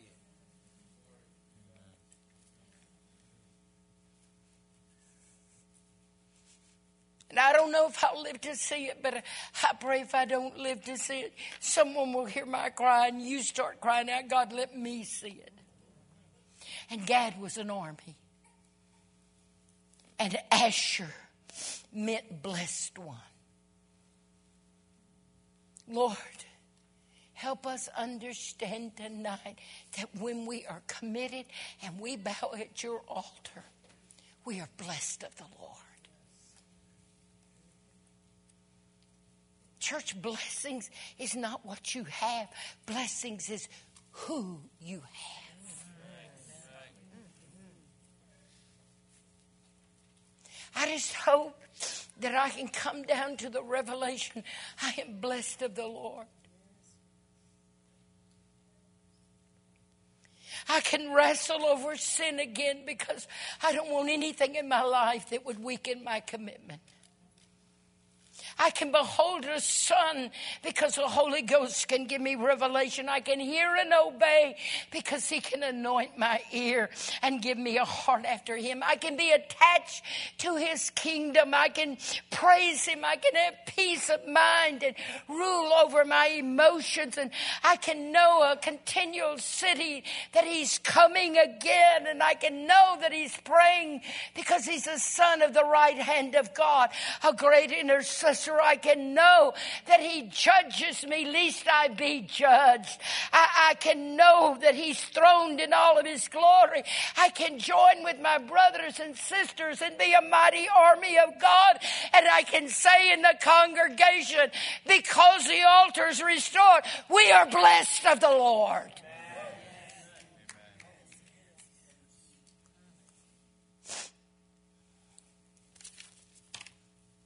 And our concept of being blessed of God is so warped and out of context of the Scripture. It is a scary thing because false teaching about blessing will make you think accumulating things is God's approval. God's approval is your life bows and surrenders and submits at the altar.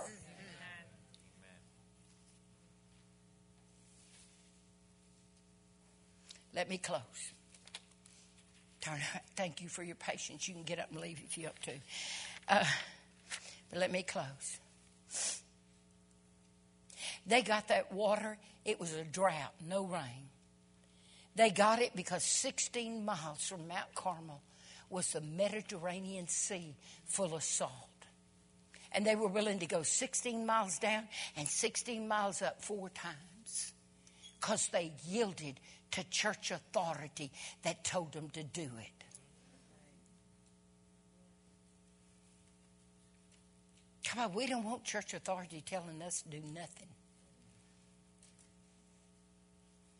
They went down 4 times and got that water and poured it on that wood and poured it on that altar and poured it in that trench until everything was saturated and that bull was saturated.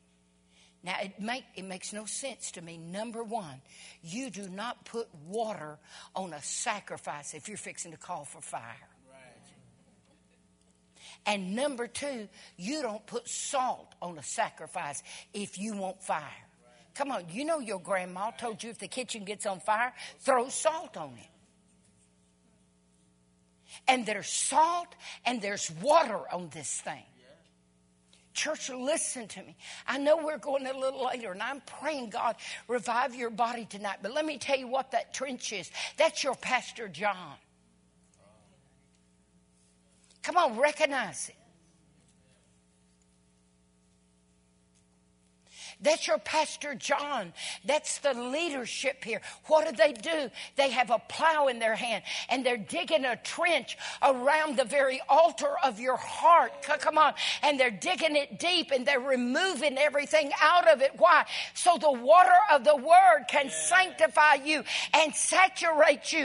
And it takes trip after trip after trip. We want the services to be 45 minutes, and we're out the door. But it takes time to go 18 miles one way and 18 miles back until your life is saturated. But I tell you, those that are committed to church leadership and show up, God is plowing and He's sanctifying, and water is coming and salt is coming. Taste your tears.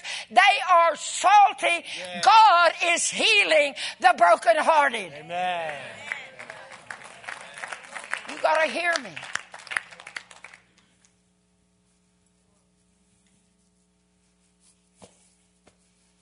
When I die, I hope people that come to my funeral aren't as stupid as people that come to other funerals. Because they look in, that person is dead, it is over, there's no breath in him. And you know what they say? She never looked better. Yeah. That is the most stupid thing. Because you're saying she looks better dead than what we had to look at when she was alive. I said to my son, do not look down in that box and tell me I'm looking better. Because I'll come alive again and slap you and die all over.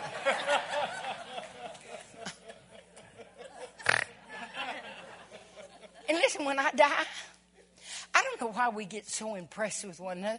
We're just a bunch of dirt bags. You're just sitting next to dirt bags. And when you die and they put the coffin lid down, you're going to go back to dirt. Come on, that's what you're going to be. But we're really impressed with our dirt bag. But let me tell you. We say, well, nothing human is going to get in heaven. That's not biblical. There's one thing that gets in heaven. He's got a jar with your name on it. And every time you shed a tear from the time you were a little bitty baby out of your mother's womb, not one of them fell to the ground.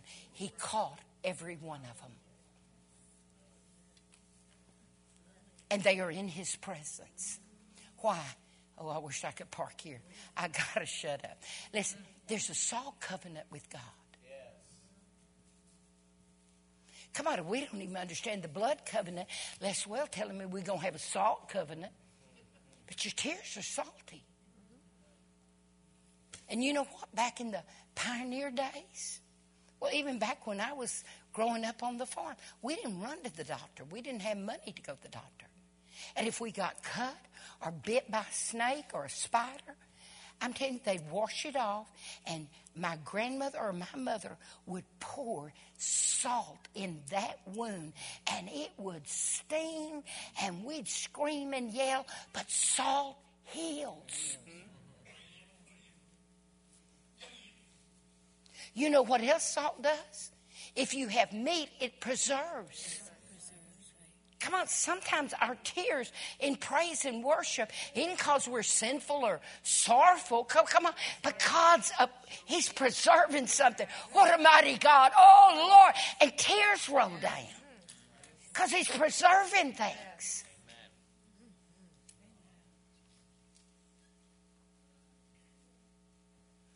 And you know what? When they had a new baby, because who always was born at home, they didn't go to the hospital. They take salt water and wash the afterbirth off the baby and cleanse it so the pores would open up, so the baby would breathe and function properly. And listen, sometimes our tears are birthing new things in God. And the night before I close, and Pastor, please forgive me, I know we've gone long, but listen to me.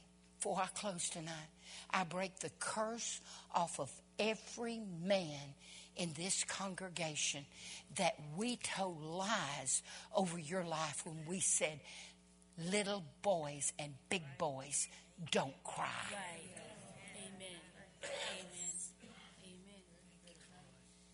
Amen. And a little girl could fall and get a boo-boo on her knee and her daddy scoop her up. Does your boo-boo hurt? And a little boy could fall and feel the same pain and will say, big boys don't cry, stop it.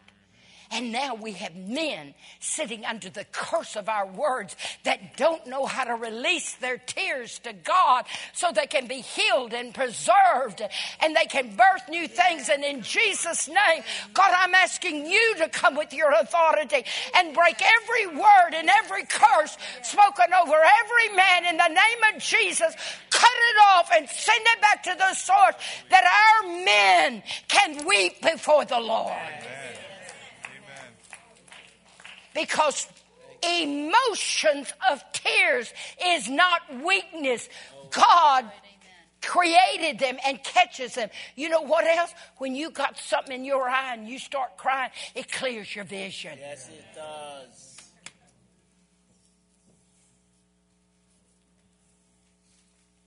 Let me close. Jeez. I'm never going to come back. Pastor's looking at me like, shut up and sit down. I'm going to.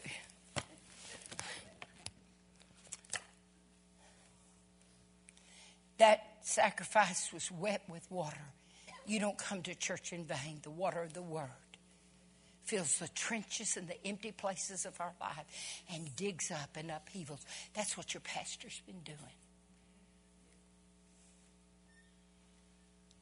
And when Elijah began to pray, he prayed, oh God, show them that I'm your servant. But most of all, show them that you're the God of fire so they'll turn their heart back to you.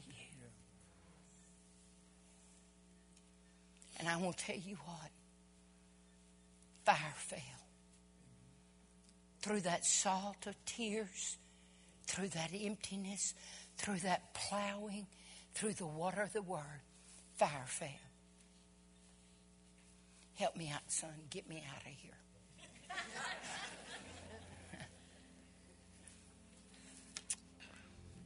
Elijah sent his servant. He said, I hear the sound of rain. Church, let me tell you what faith does when the altar's revealed. You'll hear things from heaven before you ever see them. There were no dark clouds. There were no rain. There was no wind. But his ear, because the altar had been rebuilt, he heard heaven. He said, I hear rain. Church, you won't hear above the chaos of what's fixing to happen prophetically in our world if your altar's torn down. But if you rebuild your altar, you'll hear sounds from heaven. He said, I hear rain. He sent his servant out 7 times. Because this is the truth. There are people in the church, because they won't rebuild their altar, they will never, ever hear heaven's sound. But you need to. You and I build our altar, we'll hear heaven. He said, I hear rain. And on the 7th time, his servant came back and he said, I see the man's fist. It's rising up out of the sea. He said, you go tell Ahab that he better get in his chariot and he better get on down to Jerusalem because it's fixing to rain. And he didn't want to get caught in this rain. And listen, Ahab was the king. He had the best of chariots and the best of horses. And when Elijah told him that, he obeyed Elijah because he saw fire fall. And he got in his chariot and he told his servant, listen, he told him, Elijah told us to get back to Jericho because it's fixing to rain hard. And we don't want to get caught in the rain, so get on down there. Listen to me. There are people that will leave the church because they are not hearing a spiritual sound and they don't want the rain of heaven. And you know what happened when it rained? Elijah's standing there. I love this. Bald-headed. Come on, just bald-headed as you are. Just bald-headed. Just about as bald-headed as you can get.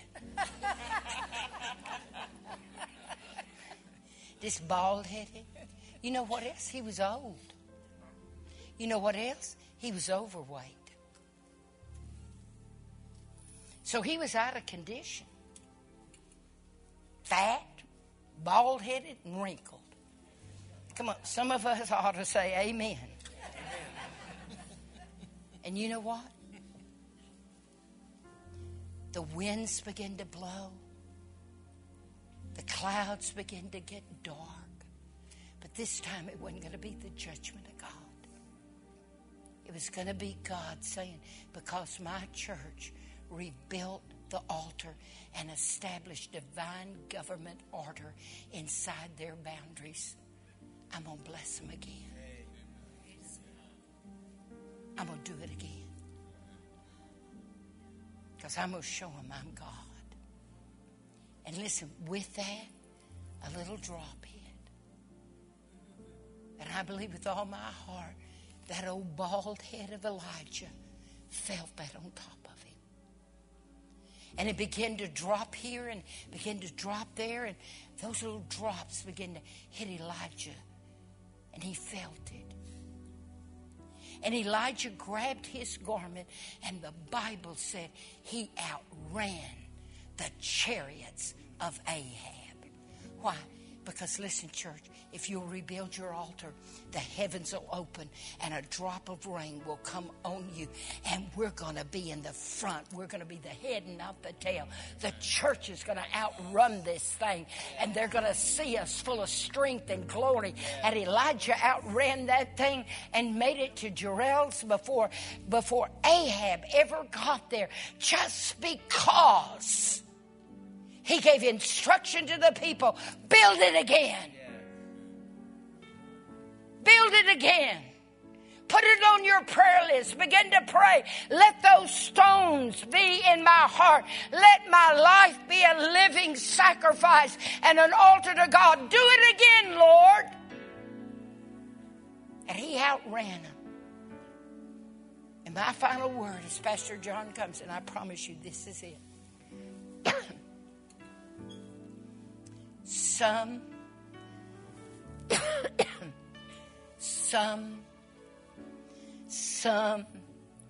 trust in chariots, and some trust in horses, but we will remember the name of the Lord our God. Because when the altar's restored, his name is vindicated. And our confidence and trust isn't in a chariot or a horse. It's in the name of the living God, Jehovah Yahweh, that rules and reigns forevermore. Would you stand to your feet and praise him just for a moment? Hallelujah.